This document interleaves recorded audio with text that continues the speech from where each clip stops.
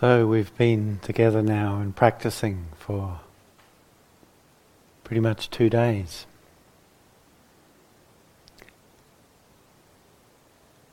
And one of the things we notice is that it's not so easy to get comfortable in this situation. How much we long for finding the secret way to do it, in which you would become reliably and ongoingly comfortable.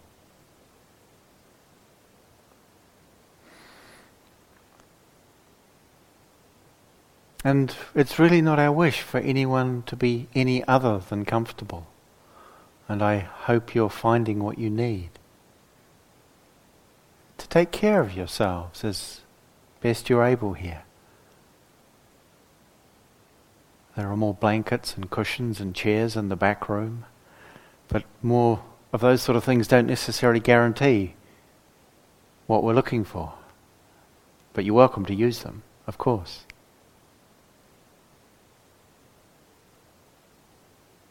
It's quite a thing, isn't it, to have a body?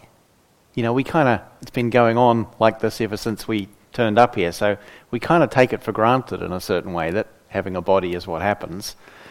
And in a certain way, that's a reasonably fair response. But at the same time, it's like, oh, what is this? To be embodied life, to be conscious with a body. What does it have to offer us? And we're invited again and again and again to notice we have a body. It's sitting here, it's walking, it's breathing, it's doing what bodies do. We choose this field of attention because it has a lot to offer us. It's not to make body more important than something else, but to see by virtue of our body being here and now, and this is the only place we encounter it, when we connect with body, we are quite naturally present. So we give attention to it. And it provides us a ground in which our attention can rest. Into which, as we give our attention, as we offer this capacity we have for wakefulness, for presence, for sensitivity, mindfulness, connectedness. We can speak of it in many ways. As we offer this to the body, we see that much of our lives we relate to our body as a kind of a separate thing, and in a sort of a distant way, that we're looking at it as if from outside it, as if our heart and mind were somehow separate from it. And we have images and labels and concepts which have their place and their value with regard to our body, to its size and its shape and its colour and its various things. And yet, when we bring our attention directly to body, to this body, what we find is a field of vital, fluid, living experience. Far more than the concepts and the images and the ideas we might have about it could suggest. And we're invited here, as we engage in practice, we're using the body as a place to rest the attention, to offer the attention, we could say. But it's not just that we are offering our attention to the body is also offering something to us in that. And one of the elements it offers us is a place of contemplation, to see how this body, its journey, its life is framed, and the way the Buddha spoke of this it's framed by birth, aging, sickness and death. And you think, that doesn't sound very good. Why would I want to think about it like that? I came here to feel better. That doesn't make me feel better. Maybe, maybe not. To see that our body is in a process or a journey which has a beginning and an end. And to really acknowledge that. I mean, I remember when I first encountered this teaching, and it was kind of like, that's interesting, sounds a bit serious. But I remember also being curious. Birth, aging, sickness, death. Doesn't sound quite right, because I got sick long before I was aging. I remember having the flu when I was a kid. It was horrible. And it's like, surely the Buddha wouldn't have got them in the wrong order, would he? He seems like quite a logical character. If you've read any of his stuff, he's sort of very meticulous in his thinking, it seems. And it was only later when I heard another expression of this that, in fact, a better way to describe would be birth, aging, decay, and death. And it's like, that's even less pleasant to hear, isn't it? Decay. That kind of sickness that you don't get better from. And it's like at some level we don't want to know about that. But it's here in our lives, and the implications of it run through everything. So we're invited to turn towards, to contemplate, to consider, what is it to be here in a body for now? Because we are here for now, but knowing it's not forever. And knowing too that the condition of it will change. And sometimes it improves, which is lovely. We can work with it and develop capacities. But there's another trajectory that really only goes in one direction. And if we're fortunate, we might get, 10, 12, 20 years of it's all pretty good with the body. But not that long beyond that point for most of us, and for some of us before then. We encounter the limitations, the challenges, the difficulties. And what do we do with that?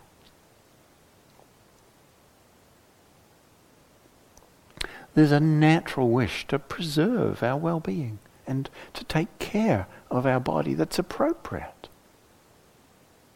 It's not to disregard that sense of wanting to care for our bodies and our well-being. And yet, understanding that at some level, certain elements of what happens here will not be in our control.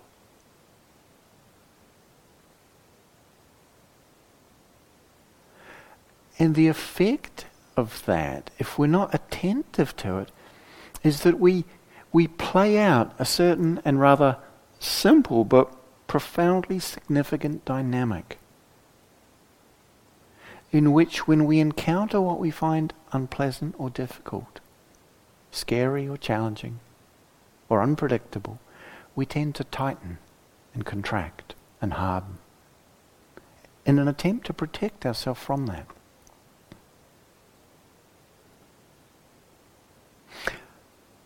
To have a body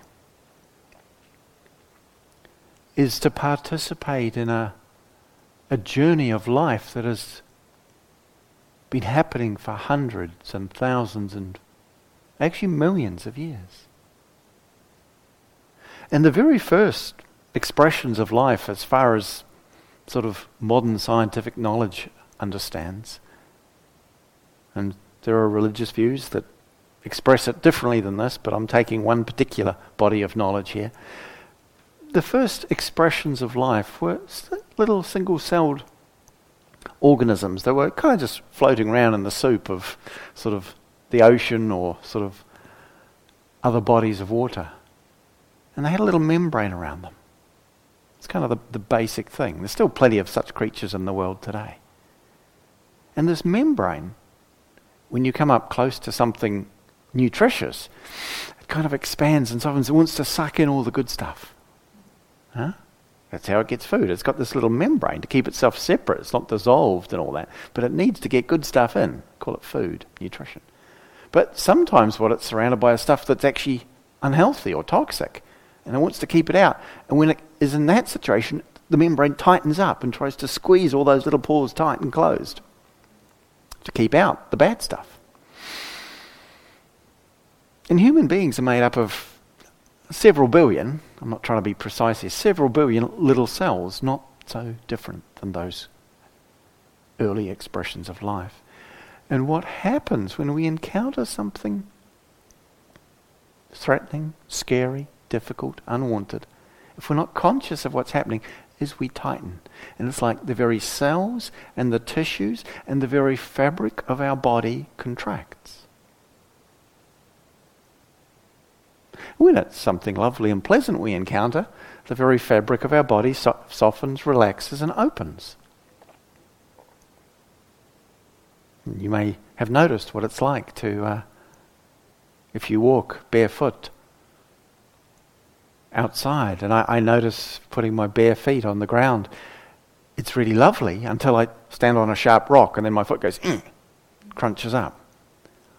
Or if there's a cold breeze on my skin, a tendency to tighten, and then the sun comes and it just softens. So far as that happens as a simple reaction to what is coming to us by way of experience, we're pretty much at the mercy of the conditions. And we can put a lot of effort and energy into trying to organize and control them to provide us with what we find pleasurable and avoid what we find uncomfortable. And in the attempt to control our experience, our very heart and mind, not just our body, because they're all woven together, the very heart and mind and body of our life becomes tight, hard, contracted in an attempt to resist and control experience. And one of the fundamental things we're learning to do here, and we get many, many invitations and opportunities, quite a few of which we just don't want to take, but we are invited to learn to soften and to open. And part of what's really difficult here is that our experience is not in our control.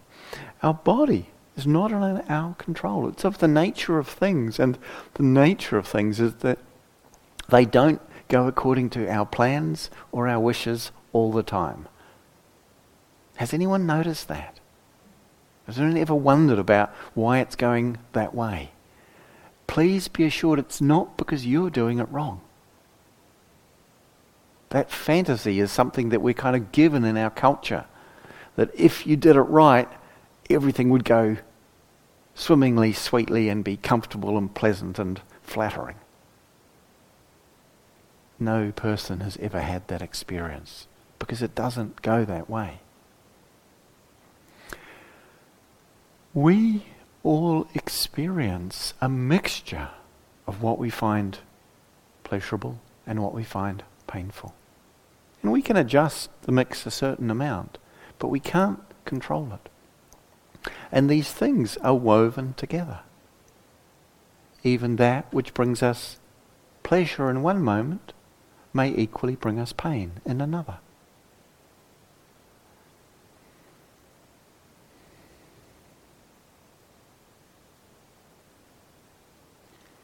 So part of what happens here is that in our relationship to the body, there can be a lot of distrust because it's not in our control.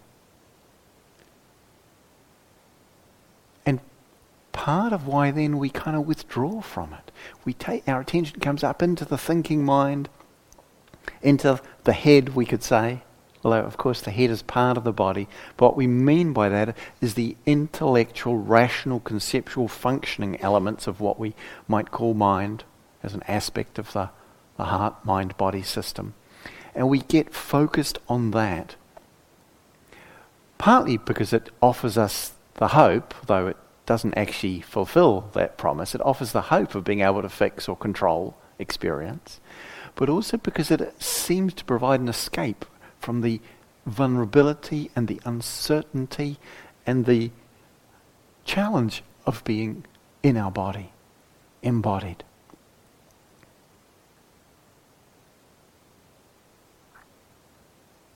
And what we might notice is that when we're caught in reactivity, if we turn our attention to our body, is that actually it's kind of painful, or it's distressing, it's uncomfortable, what's happening. But we're not in touch with it. And so the invitation to get in touch with our body is not entirely welcome. It's like, I'm not sure I want to do that at some level. Might sound like a good idea, but in fact, I find it challenging. Now, with this, we see that often that withdrawal is an expression of some fear of how we have experienced being overwhelmed by our experience in the body, either in terms of physical or emotional experiences. We may, and many of us will, have been overwhelmed at times in the past and made the quite understandable decision, particularly, this, well, for most of us have happened to us as children, made the decision, not consciously, but made the decision to kind of move away from that which is overwhelming. And there's of course an appropriateness and a wisdom in that. But we may, as adults, have the capacity to reclaim our body as a field that we can inhabit fully.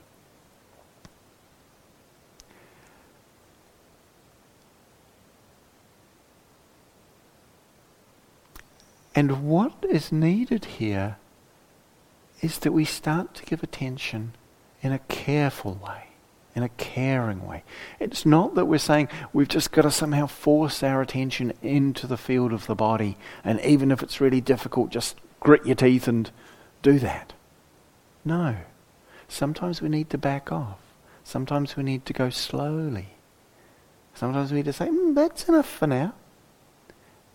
But it's not about avoiding at that point. It's more just saying, we'll just go slowly here. So there's a very different process that takes place when we're interested to engage, but we're still aware that maybe we're not sure what's going to happen here. And that can give rise to a sense of fear, where we kind of are thinking about, it didn't go so well before, how will I make sure it doesn't go badly in the future? Fear tends to push us into the past, looking for the problem or the causes, and then drive us into the future, trying to figure out a solution to how to avoid the difficult things that we experienced in the past repeating themselves. Again, there's some learning that we can make in those reflections. That's okay. But there's a different quality of alertness that's born of caution, that understands there may be tricky things here.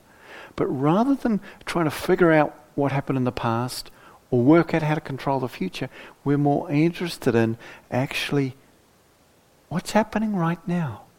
Because that's what we need in a situation where there might be danger, or there might be something difficult or risky to negotiate. We're more likely to get into trouble if we're busy worrying about how bad it was the last time, or wondering how to avoid it happening again. If we're crossing a road and we almost got run over once, or I got hit by a motorcycle once in a field. Well, it wasn't a road. It was my friend, don't worry, it was all right. But if I hear a motorbike, my body goes, I'm about to be run over. And it's like, actually, okay, so check, is there a motorbike? If so, get out of the way. If not, breathe with that sensation, the sound of a motorbike. Whoa. 40 years later, it still has that effect in my system. It's a little bit less. And so when we pay attention in a way with, for instance, the sensitivity of our feet touching the ground, it makes sense, given how sensitive our feet are, to really pay attention there. Because otherwise we might stand on something sharp and put all our weight on it before we realize. It's quite natural when we're in touch with our vulnerability to move slowly and be attentive. As I was saying in the small group this morning, it's only because we wrap our feet with shoes that we ever stop being mindful of our feet. Take away the shoes, as soon as you're walking, you want to know what's going on there. And so it's like shoes are this tool designed to help us be completely mindless about our feet. So we can be busy thinking about other more important things. There's a place for that. But there's also a loss here, because we stop inhabiting the fullness of our body. And when we start to give attention to it, although initially it is challenging, at times scary, certainly can be not easy, what we also find in moments is that as we start to soften, as we start to open, in fact the body becomes an inviting place to inhabit. In fact, there's a sweetness of this living ground of bodily life when we're not in fear of it, when we're not demanding something from it, when we're interested in, connected with it, and it begins to soften and open. And then rather than it being something we find threatening or scary or just kind of not sure we want to inhabit, it really clearly lets us know and we recognize it. No, we don't need someone to tell us, I want to be here. Something in me loves to be, longs to be deeply, consciously embodied. And there's a wholeness to that experience that is lost in our withdrawal from what we find difficult, what we find painful. And in fact, the difficult and the painful experience impacts us much more not because it's difficult or painful, but because we unconsciously withdraw and disconnect. And it's that disconnection, that withdrawal from our life that we feel as the deeper suffering in the situation.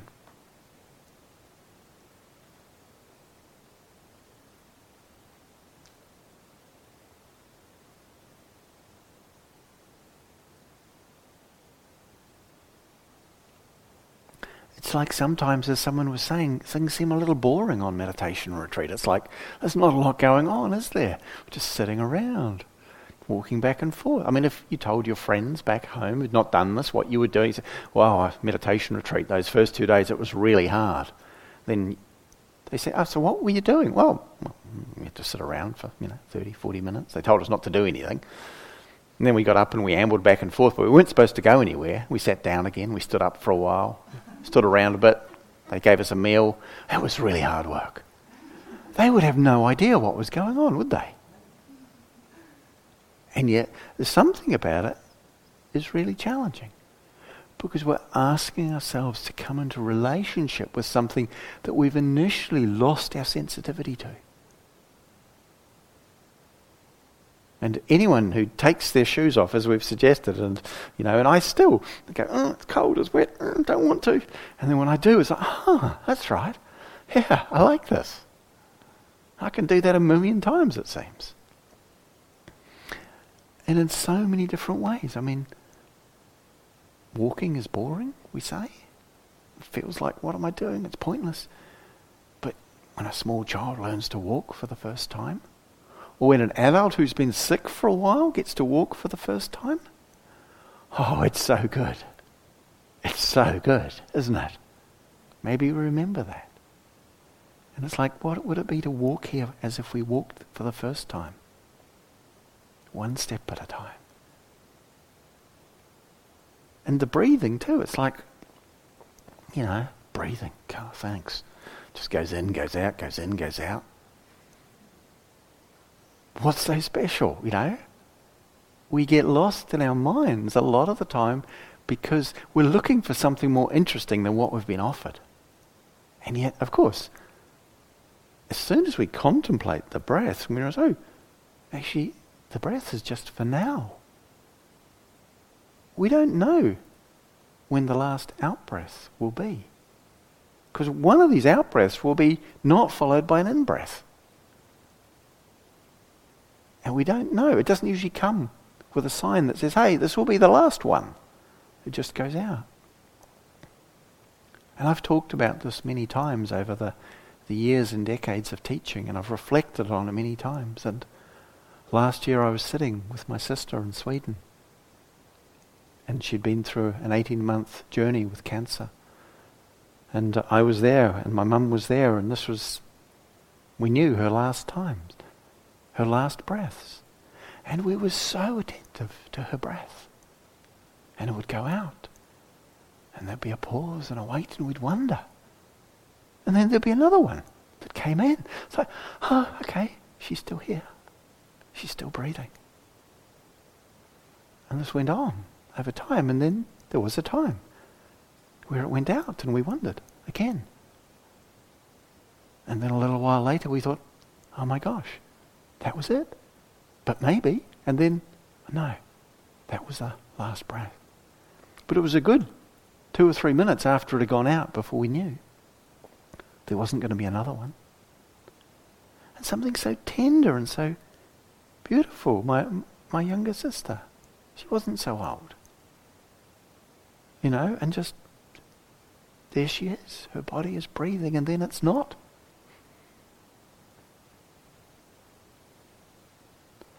And it was, of course, deeply sorrowful and tender, but it was also so profoundly connecting to be just listening to her breath, paying attention to her breath.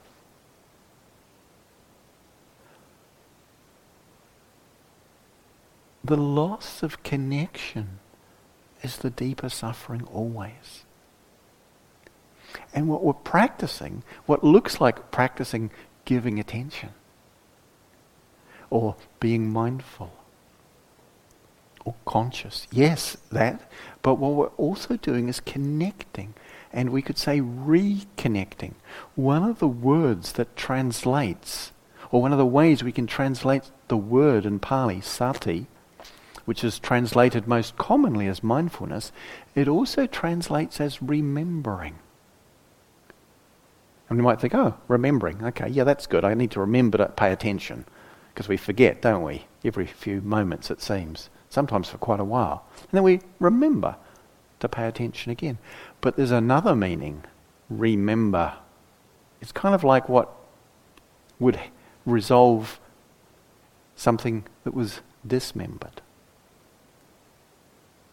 To remember, to return the parts to wholeness. And so there's a remembering going on as we come back into contact with. And of course the territory of that contact is a place of disconnect, at times dismemberedness, which is painful to us. So it's not easy to inhabit the territory. But it's so important that we do. Because in the inhabiting of the territory we begin to heal the disconnects.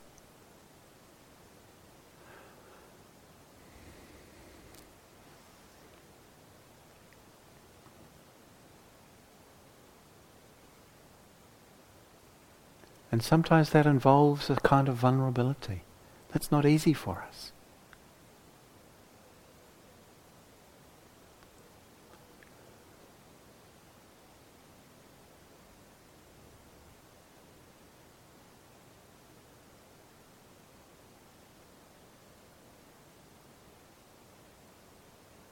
So what is it to give a really kind attention to this body?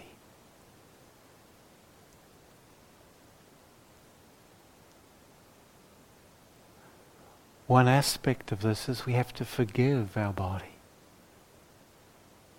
for the fact that sometimes it experiences pain. We have to forgive life for the fact that sometimes we experience what is difficult, painful and unwanted.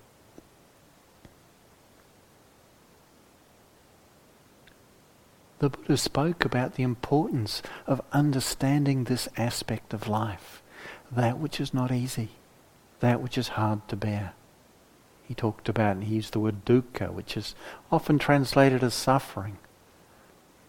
And, again, it doesn't sound like what we came along on a retreat to get more of, does it? It's like, no, can't we talk about the sort of something a bit more uplifting? But for me, it's always seemed a real relief to acknowledge, oh yeah, there is that aspect to life, and it's there for us all. What do we do with a life that includes this? Do we try and dismember it? To try and separate out and keep away that part of it? Because we can't. What happens when we push something away is that whatever we're pushing away, it's part of the fabric of life. It's woven into it. So it's a bit like if you were to try and push on the earth, to push the earth away. What happens? It doesn't really go anywhere. You get pushed away. Our pushing away actually removes us from connected relationship. And so to forgive this body. And we might think, I don't need to forgive my body. I know it's not my body's fault. And that's great.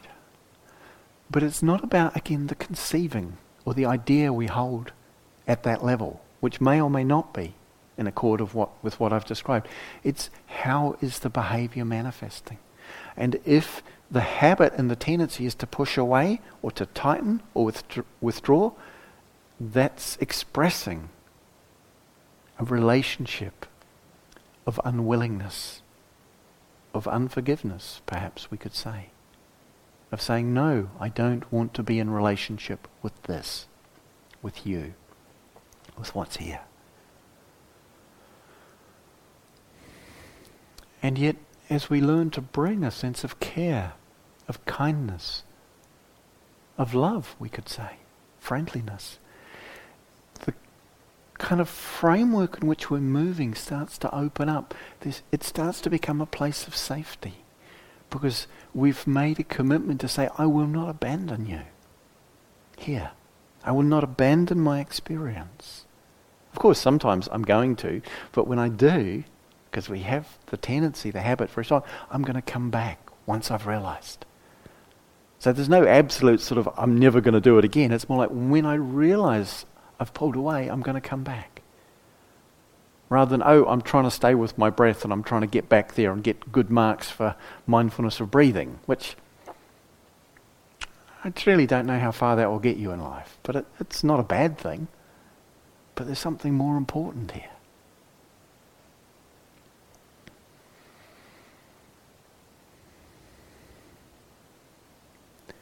And as we allow ourselves to experience the places that might feel tight or hard or uncomfortable, and do so with a kindness.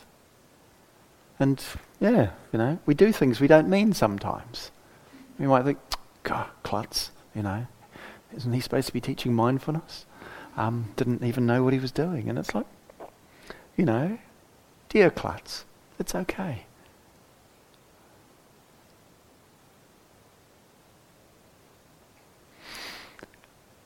As we start to bring this attention into our body, initially it's scary and it's not easy, but over time it starts to reveal the aliveness of this body. And as we talk about mindfulness, we could equally talk about heartfulness. So there's the attentiveness, and then there's the kindliness, and then there's bodyfulness, which is what happens when the body is filled and suffused with kind attention. And this is embodied awareness, presence, and there's something about it that when we encounter it in moments or periods of time, we know that it's something we're interested in. Perhaps even more than that.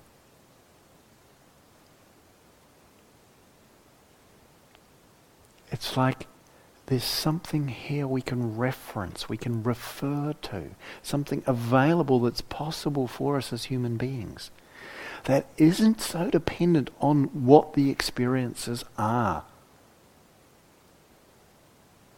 but is much more based in an orientation towards experience, in a commitment to reconnect, to re-engage, to open into, and over time learn to release ourselves from the habits and the compulsions of withdrawal, disconnection, of hardening and tightening, and actually become more fluid. A fluidity that can allow our experience to move quite naturally as it does, because experience itself is fluid. And so far as we become rigid, we're out of sync with it. So far as we become fluid, actually it all starts to somehow move in a more harmonious way. That doesn't mean it isn't still difficult. But you may have noticed moments in your day, in the meditations or outside the meditations, where you were just there. And it's like, yeah, there's something about that. Does anyone recognize that? Just even in moments, and I'm sure you've had a few of them.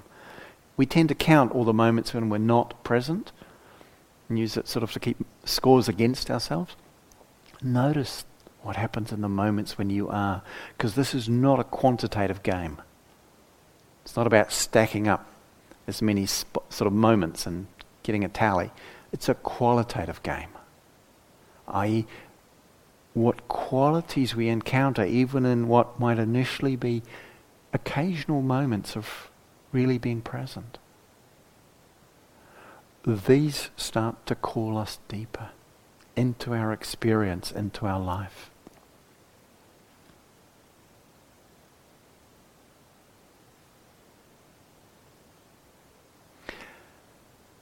And we might also, as we begin to explore this, we see this ground is offered to us to inhabit,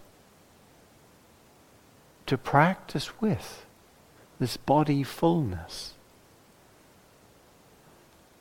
And we notice perhaps then the slight incongruence of our ways of thinking about our body that we don't often question. I mean, how easily we might imagine that this body is mine, as if there was someone here who owned it and it's mine. Yeah, we can talk about it that way. It's useful to know that, it's not somebody else's, so we know which one to put some food in, which teeth to brush in the evening, If we get confused about mine at that level, it causes a lot of trouble. But at another level, we're not the only person inhabiting this organic tissue. We're not the only being here. You know that, don't you?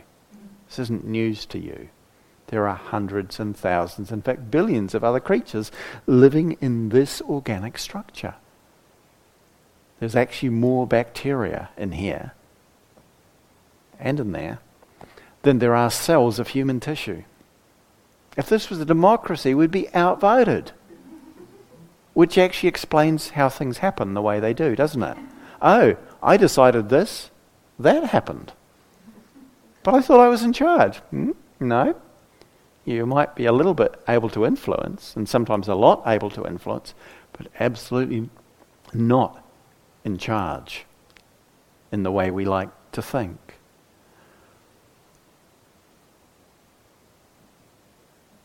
And so we might then have a sense of gratitude for, I get to use it.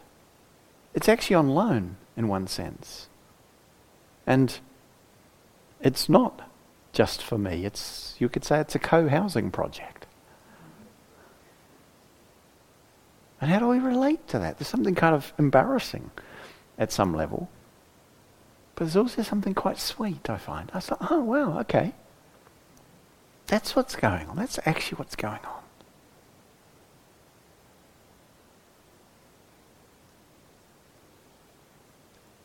And we might feel okay about sharing it.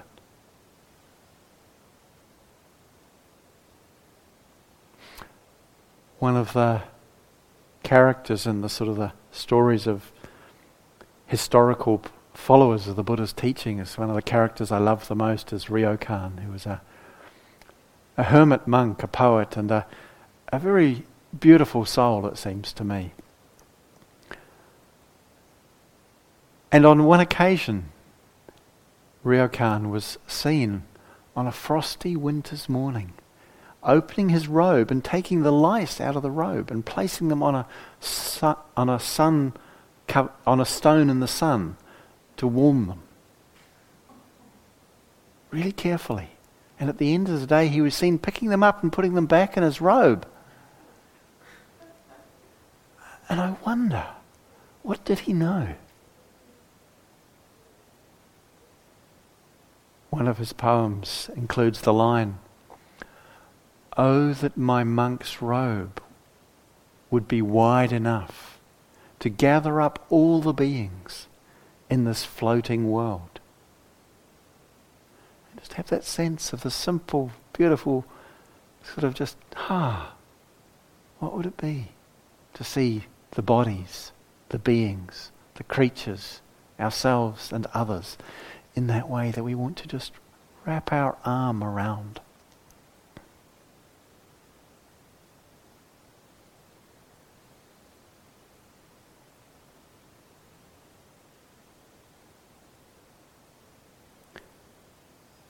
And so we contemplate this body.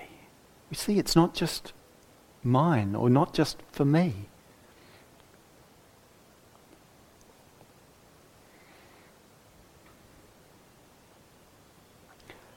We might also just acknowledge that sense of how much it does by itself. It's like it's intelligent. Breathing. It's really fortunate, isn't it, that the body just breathes? Like if it was relying on you and me to remember to breathe, given how often we forget to pay attention to the breathing, 3 minutes would be gone. Unless there was someone here who could help us at that point. But it's like, has anyone been unmindful of their breath for more than 3 minutes? Really lucky it does it by itself. And yet we get into somehow trying to adjust the breath so quickly. What is it to bow to the wisdom of the body? It digests the food. Sure, we need to put the food in the mouth. We find it, receive it, and wonderful food we're offered here. But the body digests. It maintains temperature and pH levels and hormone levels. It does all these different things. Circulation, healing of injuries, gestation. It produces more beings. Not this body couldn't, but some bodies can. And this body births and dies. And it kind of knows how to do that when the time comes.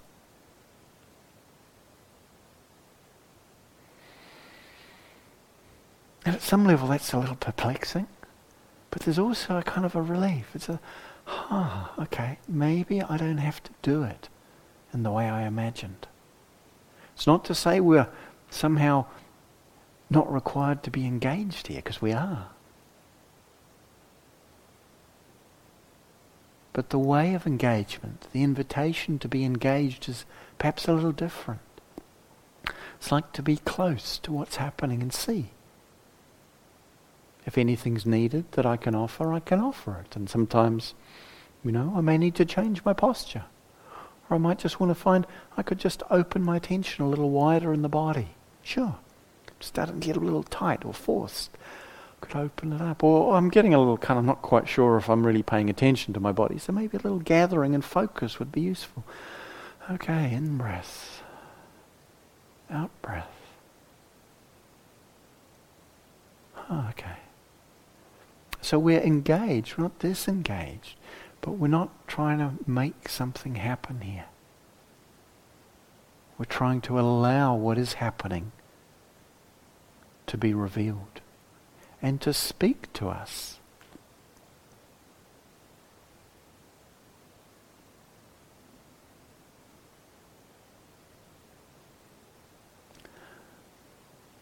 The Buddha said that within this fathom-long body, a fathom is an ancient sort of depth measurement of, it's about 6 feet, I think. It's not in common usage, but in this and of course that's a translation, isn't it? But that's where I heard the first translation. The Buddha never said the word fathom. But somehow I like that word. In this fathom-long body, all of the Dharma, all of the teachings are revealed. The truth of dukkha, of that which is hard to bear, and its cause. The truth of release, of liberation, and the path thereto. Revealed in and through the body, this body. And so we're invited to this place in which embodied life reveals itself and has so much more to reveal.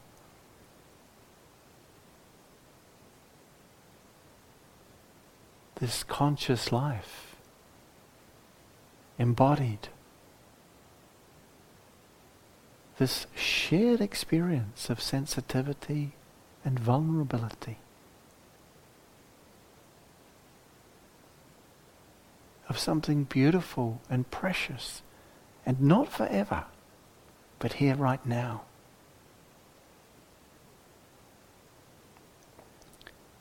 These human bodies, the bodies of all living things, and the very larger body of the earth, the body of life, all partake of this.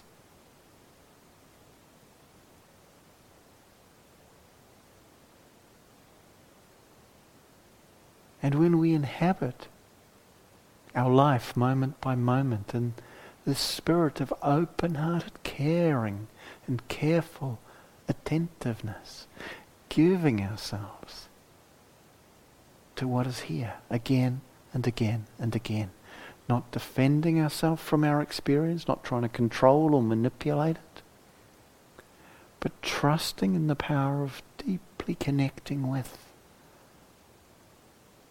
we may start to sense more clearly, to feel more deeply, to know more profoundly the openness, the groundedness, the connectedness that offers itself to us in the very vastness and immediacy of life.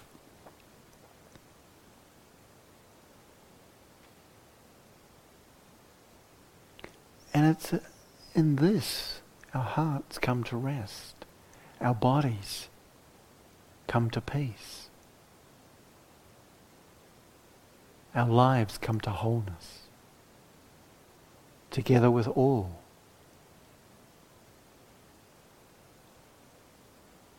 That shares this life. And so we practice. Not just to be more mindful, but to see what is revealed, to be discovered, to be released, and to be offered in this human life.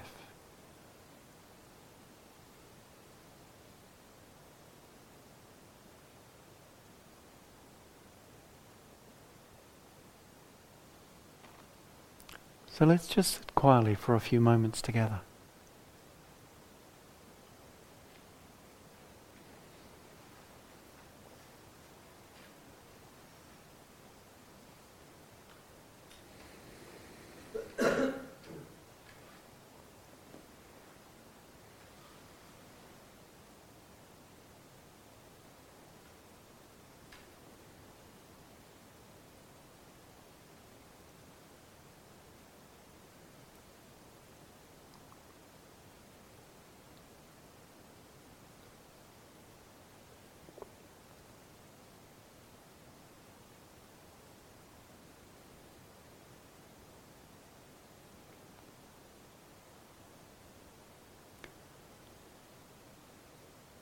So may we all, in our practice here together and in our lives,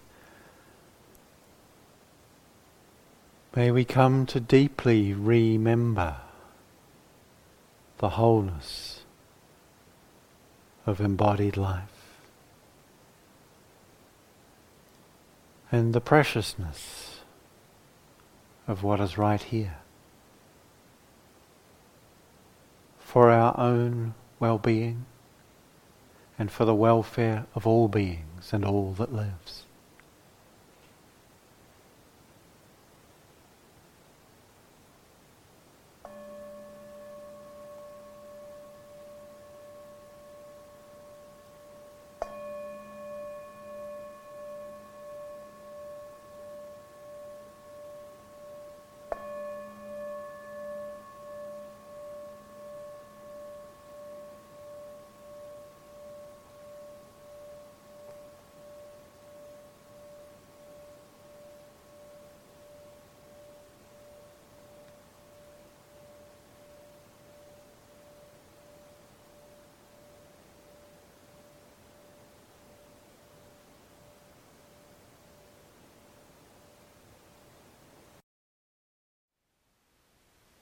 Thank you for listening.